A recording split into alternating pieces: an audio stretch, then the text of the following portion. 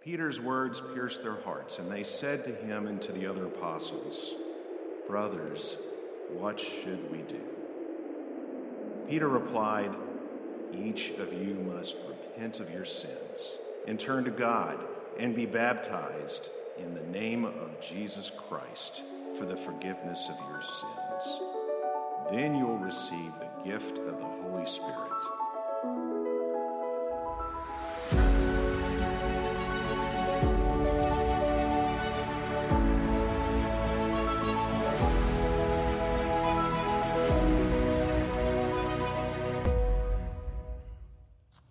Well, good morning, church, and happy Easter. Welcome to our house. So glad that you are here with us today. What an incredible day to gather in this place and have the chance to worship Jesus together. Today is Easter Sunday. It's Resurrection Sunday. It's an incredible day, and I'm really glad you're here. But it's also special for another reason. Here at Riverside, today is also Baptism Sunday, and I'm really excited that at the end of our time together today, we'll get to witness new life. We'll get to witness some of you who are ready to confess Jesus as Lord, to take that next step of faith in your faith journey.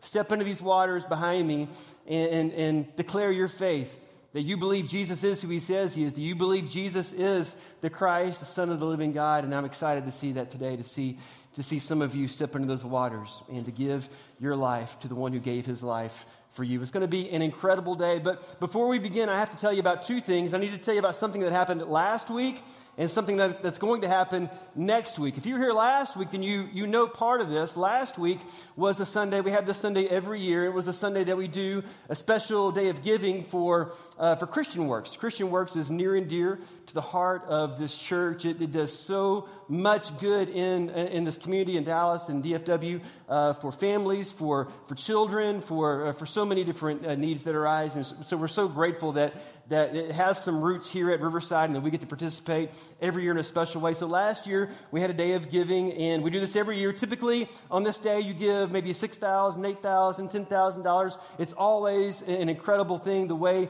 this church responds and gives in that moment. But last week, God just moved in a special way. You want to know how much was given last Sunday? Last Sunday, this church gave $22,111.40. Yeah. Wow. Man.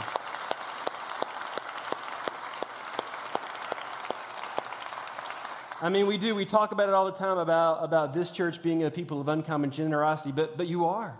I mean, that is just an incredible demonstration. And the reason we emphasize it is just what Jason said. It's because our Father in heaven, he is a God of uncommon generosity.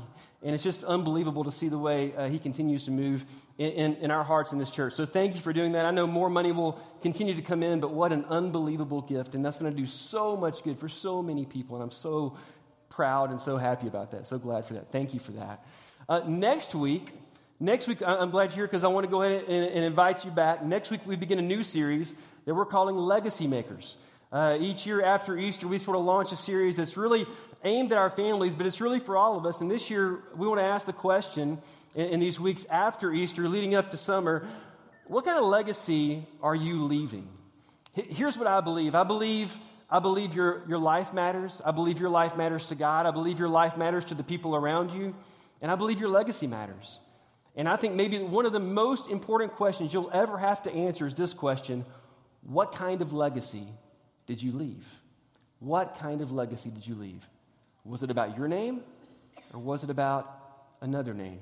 So next week we're going to start that. It's going to be an incredible day. I hope you'll come back and join us as we start that series for our families together. It's really for all of us, though. What kind of legacy do you want to leave? Today, though, we want to sort of land the plane on this series we've been in for the last few weeks that we've called Seeing Jesus. And we believe that you can see Jesus. We believe that he is alive, that he's not, it's not some picture of a man on a museum in some art gallery that you go sit on a bench and stare at. We believe he's alive. We believe he is resurrected. We believe that you can see him and that the desire of his heart is to open your eyes so you can see his face and follow his lead. And on this day, maybe above every other day, it is a great reminder that we can see Jesus because he is risen and he is alive. But I think before we even get there, we have to just pause and pump the brakes, and we have to ask this question, don't we? Because I know in the house today we've got people that, if we're honest, we're all over the map on what we believe about this man Jesus. There's no denying he was a historical figure. There's no denying that a man named Jesus was crucified some 2,000 years ago outside the city of Jerusalem. That's a historical documented fact. But the question today for you truly is, what do you believe? What do you believe? I don't know if you're like me, but this past week, this story caught my attention. I was walking out of my office, and I was rounding the corner, and my office is close to Grayson's office. Grayson is our student minister, and so I come around the corner, and Grayson looks at me and says, "Hey, did you see what happened?" Now, if you know me at all, then you know that if you've ever asked me that question, 99.9% of the time the answer is no, because I don't. I'm probably the least perceptive person you know. We can start there. But I don't check social media. I mean, I'm on it a little bit, but not a lot. I don't check the news a whole lot. I don't catch all the latest headlines. My phone, it doesn't buzz, beep, ding, or ring unless there's a text message or a phone call. Otherwise, it stays pretty calm. You know, so I don't know what's going on. So I need people to tell me. So don't ever assume I know what's going on with you. Just come tell me, and then I'll know. So I was like, no, what's going on? He said, the church in France, the Notre Dame Cathedral, it's on fire. Did you see this? So sure enough, I go back to my screen, I look it up, and of course it is all over social media. It's all over the news. There's live footage rolling, and you can see the smoke going up and the flames, and it's like, whoa. And if you're anything like me, when you saw that, your heart just began to sink. This church is what, 875 years old, give or take? All this church history literally going up in flames before our eyes. We see the spire fall as the flames and the smoke continues to rise. Of course, you know this, but immediately, first responders are called, firefighters arrive on the scene. They form a human chain, and they're beginning to take out as much as they can from the church, because the church itself is historic.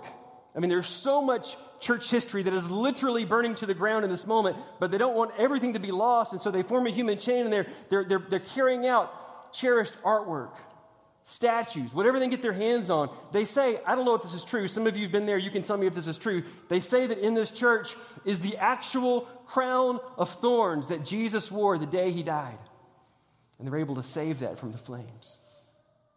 So much is being lost. A couple days later, they were able to get the fires out. And people start walking in the church, and if you're like me, you want to know, you want to see the pictures, you want to see the video. How bad was the damage? What all was lost, and what was able to be saved? And one of the first pictures I saw, maybe you saw it too, was this picture. Someone walked in and took this picture as the smoke is still smoldering. They took this photo, and there it is right in the middle of the Notre Dame Cathedral. The cross still stood.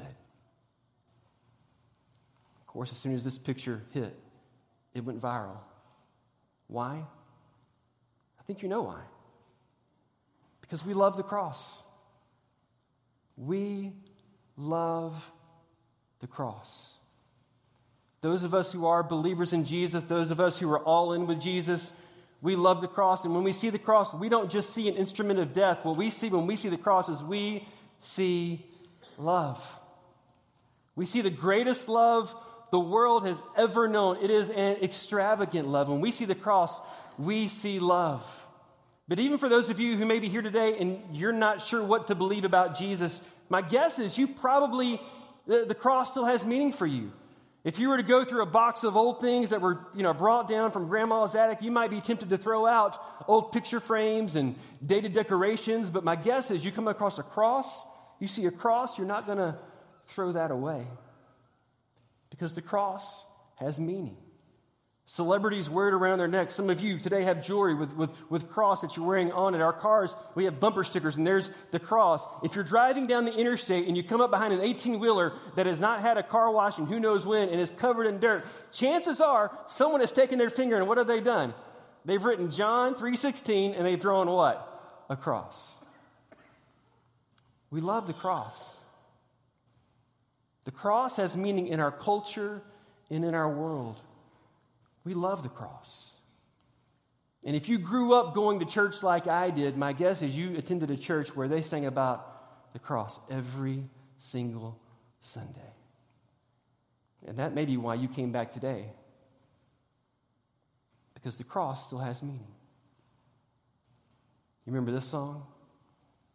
On a hill far away stood an old rugged cross. Sing it with me. The emblem of suffering and shame. And I love that old cross where the dearest and best for a world of lost sinners was slain. So I'll cherish the old rugged cross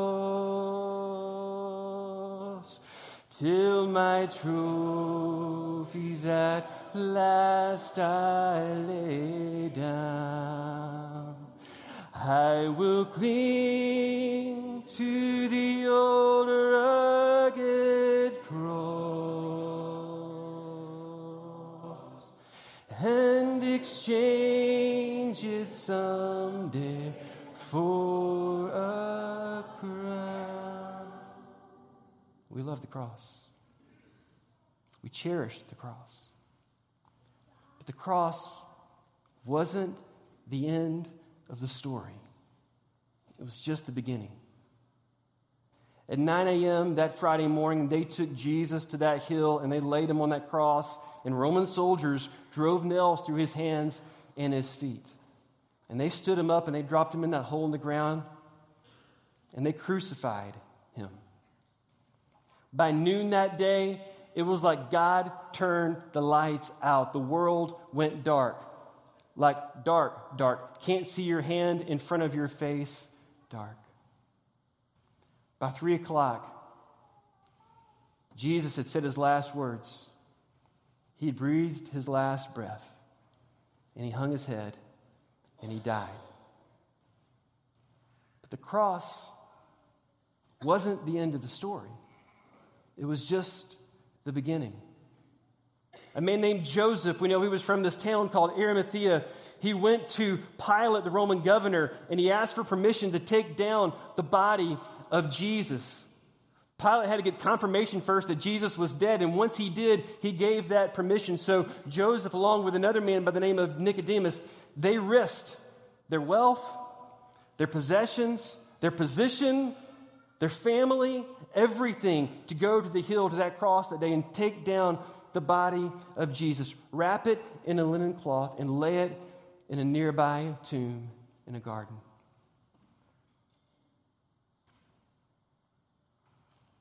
And by the time the sun set that Friday, Jesus was dead. His body had been buried, and a large stone had been rolled in front of that grave. But the tomb wasn't the end of the story. It was just the beginning. Saturday morning came. The disciples, the followers, the closest friends of Jesus are gathered together. And to be honest, there's just a flurry of emotions. On the one hand, they're grieving and they're mourning the loss of their friend. For the last 3 years, they've spent their lives following this man named Jesus. They believed he was the Messiah, but truthfully, he was so much more. And you think, how could he be more than that? He was their friend, and he was dead. But not just that, they all knew. They had gathered there that day, but the day before, they were all scattered. They had abandoned him. I mean, they had denied him, they had abandoned him, they had left him. Not a one of them was there for them, except for maybe one. And now they're all in this room together, and not only are they going through the motions of having abandoned their friend, not only are they going through the emotions of grieving the loss of a friend, but they're also afraid. Would the same religious leaders who had arrested Jesus arrest them? Would the same Roman soldiers who had nailed Jesus to a cross crucify them? They're terrified. They're afraid. But their fear wasn't the end of the story. It was just the beginning. Sunday morning came. Two of the women who were there with him, they went to the tomb. They wanted to go to the tomb to finish the funeral by the time that Jesus had died on Friday and Nicodemus and Joseph had gotten his body down from the cross, they didn't have time to finish the funeral preparations. They didn't have time to put the spices on the body and to do all the things that you would do for someone you loved who had died. The sun was going down, and that Friday it was going to be Sabbath. And not only Sabbath, it was Passover. So when the sun went down, they had to be done no matter what. They got Jesus buried just in time, but they didn't have enough time to get everything done. So these two ladies loved him so much. They were going to go back to the tomb to finish what they started on Friday. Now that it was Sunday, now that the sun had risen, now that Sabbath was over, they were headed back to the tomb. But they had questions because there were Roman soldiers guarding that tomb, so no one would steal the body, so no one could fake a resurrection. They had questions because there was a large stone that had been placed in front of that tomb. It had been rolled down a trough. So how are they going to move the stone? How are the soldiers going to allow them to have access to the body? They had questions, but get this, and maybe this is the one thing you need to hear if you don't hear anything else today. They didn't let their questions keep them from Jesus. They were not going to let their questions keep them from going to see Jesus that day. But when they got to the tomb, they didn't find any soldiers. And the stone had been rolled away. What they found was an angel who told them. They were the first to know. They were the first to see. They were the first to hold this truth in their hands that Jesus is not dead. He is not here. He is what? Say it with me, church. He is risen. He is risen. Go back and tell the disciples, go tell everyone else that Jesus is alive. And over the next 40 days, Jesus would be seen by more than 500 people. They would see the resurrected Jesus with their own eyes. They would see him and they would believe. But his resurrection wasn't the end of the story. It was just the beginning. He told his disciples to go to Jerusalem and to wait because there they would receive what he called the gift of the Holy Spirit. So now it's 50 days after that Sunday, 50 days after Passover, 50 days after the very first Easter, 10 days after his resurrection. They called it Pentecost because it was 50 days after Passover. Passover is the day when they celebrated the day when God brought the people of Israel out of Egypt, out of darkness into life, out of bondage into freedom. Now, 50 days later, it's Pentecost, and this is the day they celebrate when the people of God received the Word of God. When Moses climbed up Mount Sinai and God gave him the Ten Commandments. This is the day they celebrate the day when God gave them his holy word, the Torah. So they're gathered there in that place. It's been 10 days since Jesus ascended back to heaven. Some of you, you know what it's like to wait. You felt this before? It's hard to wait. Some of you today, you're waiting. You're waiting on test results. You're waiting for a call back from the doctor. You're waiting for a call from a family member. You're waiting for something. You know what it's like to wait. It's hard to wait. Day 1 goes by, nothing happens. Day 3 goes by, it's been a week. Now it's been 10 days. They're waiting in Jerusalem. For what? They're not exactly sure what. But on day 10, they're in Jerusalem, and then they hear the sound of wind. It's like a mighty rushing wind, except there's no wind. Like nothing's moving, nothing's blowing, but they hear it. They hear the wind. They can't feel the wind or see the wind, but they hear the wind, and then they see fire appearing above their heads. The fire is burning, but it's not burning anything up. Sound familiar? And all of a sudden, that's when they receive this thing called the Holy Spirit. Everyone heard the sound. Everyone came to see. And what they found, of course, remember, the city is full. Jerusalem is still filled with people who have traveled from all over the world to this place to celebrate Passover, to celebrate Pentecost. And they're all here. And all of a sudden, they hear the sound. They come to see, what is all the commotion? What is going on? And that's when they hear this. They hear these men from Galilee. They can see that it's plain. They're all from Galilee. But yet they're telling the story of Jesus in a language I understand. It's where I've come from, and now I hear my own dialect, my own language. From the very first moment the story was shared, it was shared for all people, for all time, in every language, for every nation, for every tribe. They're all there, and they don't know how this is happening, but it's happening. But the Holy Spirit wasn't the end of the story. It was just the beginning. Peter realizes that all of a sudden all the attention is on them and what they're able to do, and he knows that's not where the attention belongs. So Peter, one of Jesus' closest followers, closest disciples, he steps forward and he puts the attention back where the attention belongs. He puts it on Jesus. And today I want you to hear what Peter says in this moment when the crowd gathers around and they're hearing for the very first time, some of them, exactly what has just happened over the last 50 days. Peter steps forward and he says these words in Acts 2, verse 22. People of Israel, listen. God publicly endorsed Jesus, the Nazarene, by doing powerful miracles, wonders, and signs through him, as you well know. Everyone in the city knew what went down 50 days ago.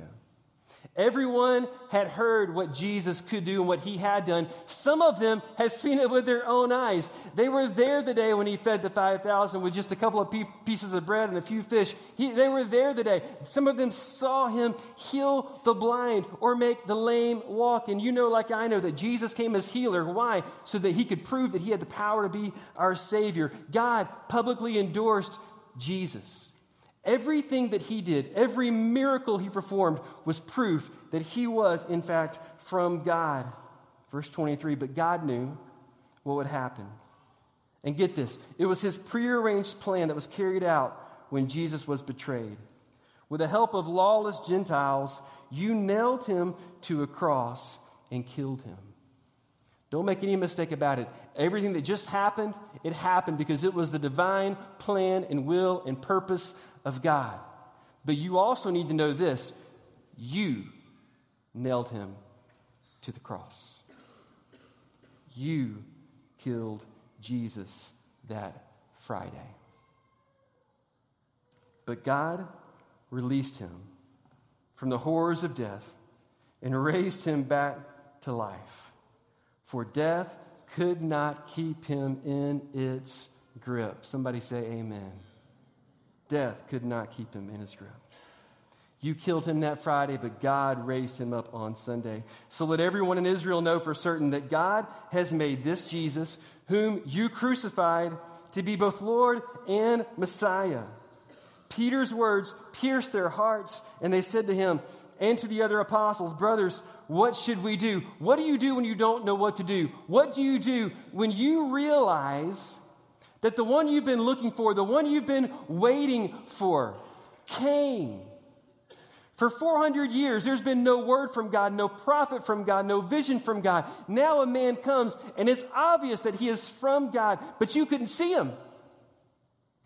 You crucified him. What do you do when you realize it was your sin that crucified Jesus?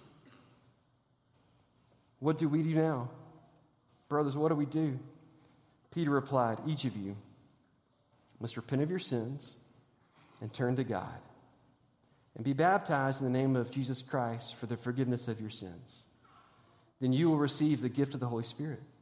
This promise is to you, to your children, to those far away, all who have been called by the Lord our God. You would think, like when you get in trouble for doing something at home, your kids, they get way worse punishment than this, You left the milk out, that's like, 4 weeks of detention. No iPhone, you're off of PlayStation for a year. That's what we think. You killed the Son of God. What do we do now? Here's your list. Repent. Turn away from your sin. Turn towards God. Confess your faith in Jesus. Be baptized in his name. He'll forgive all your sins. He'll wash them all away. And oh, by the way, you too will receive this gift, the gift of the Holy Spirit. What do you do when you realize that it was your sin that nailed Jesus to the cross? The good news is that your sin isn't the end of the story. Your sin is not the end of the story. It's just the beginning. And Peter says, when you come to that realization, here's your response. Repent. Turn away from that way of life and turn towards God's way of life. It's time to live different. And watch this in verse 41. Those who believed what Peter said were baptized and added to the church that day, about 3,000 in all. But that wasn't the end of the story. That was just the beginning. Fast forward 2,000 years, and now you and I are sitting in this room, telling the same story that's been told on this day for 2,000 years. And the question before us is the same question that was before them. And it's this question: what do you believe? What do you believe? Here's what I believe. I believe that more often than not, we don't think about eternity. More often than not, what happens is we're so focused on today and where we're about to go to lunch and what's going to happen tonight and what we have to do tomorrow. How are we going to make it through the next 30 days? How do we get to the next paycheck? How do we make it through the next holiday? What's coming up around the corner? What are we going to do with the kids next weekend? We spend so much time focused on the now, we forget about thinking about the eternal. The funny thing is that the perspective we should live from is the perspective of the eternal. We should live with the end in mind. I love the way David Platt says this. He says this: everything looks very different when your eyes are fixed not just on today, but on what will matter 10 trillion years from now. So let me ask you this question. Where will you be 10 trillion years from now? Do you know? I know where I'll be. And it's not because I'm that good, just so you know. I'm not. Like you, I am fully aware of my flaws. Like you, I am fully aware of the sin in my heart and the sin of my life. I know where I'm going to be 10 trillion years from now, not because of anything I've done or how good I am or I am not. I know where I'm going to be 10 trillion years from now because of what Jesus has done. You see, I think it's the same problem we've always had. We think that sin makes us bad and Jesus wants to make us better, but that's not the problem. The problem is that sin makes us dead. And we're not talking about physical death here, because that's not really what we're talking about at all. Death in spiritual terms, death in biblical terms, death always means separation. And you know this. What does sin do? Sin, no matter if you're a believer in Jesus or not, this is true. Sin separates you from people. Sin breaks relationships. That's what sin does. Sin separates us from each other, and sin separates us from God. That's death. That's the separation we're talking about. Jesus came to forgive our sin so that he could restore our relationships with each other and our relationship with God. Jesus came to give us life, to resurrect us. You see, your sin isn't the end of the story. And your story doesn't have to end in death. Because when you put your faith in Jesus, you believe he is who he says he is. You confess that he is the Lord and the Savior of us all. And you step into these waters of baptism. He washes away your sin. He gives you his Spirit and puts it inside of you. And he does that because he loves you. He loves you and he loved the world so much that he gave his one and only Son so that whoever would believe in him would not perish, but they would have eternal life. And it all happens when we make this confession. Yes, I believe. You see, here's the amazing thing. You want to see Jesus? Believe Jesus. You see, in our world, the way we think is we think seeing is believing, but in God's economy, believing is seeing. And when you believe he is who he says he is, he will open your eyes so you can see his face and follow his lead, and you will see. You will see his love for you. You will see how far he came for you. You will see there is nothing he won't do for you. You'll see the cross that he died on for you. You'll see the grave that he rose up from because of you. You will see that there's nothing you could ever do to make him love you less. You will see. You will see his great love for you when you believe in him. Today, what I want more than anything is for us to see Jesus. But if we're going to see him, it starts with believing. It starts with these words, yes, yes, I believe. Church, if you would, let's stand.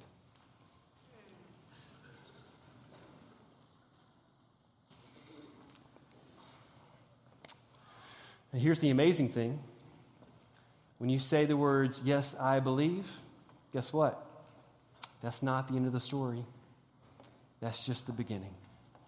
It's just the beginning. It's the beginning of the story of God's great love for you played out in your life and played out in the life of this church. Today is Easter Sunday, it's Resurrection Sunday, and for us it's Baptism Sunday. And so, in just a moment, we're going to sing a song.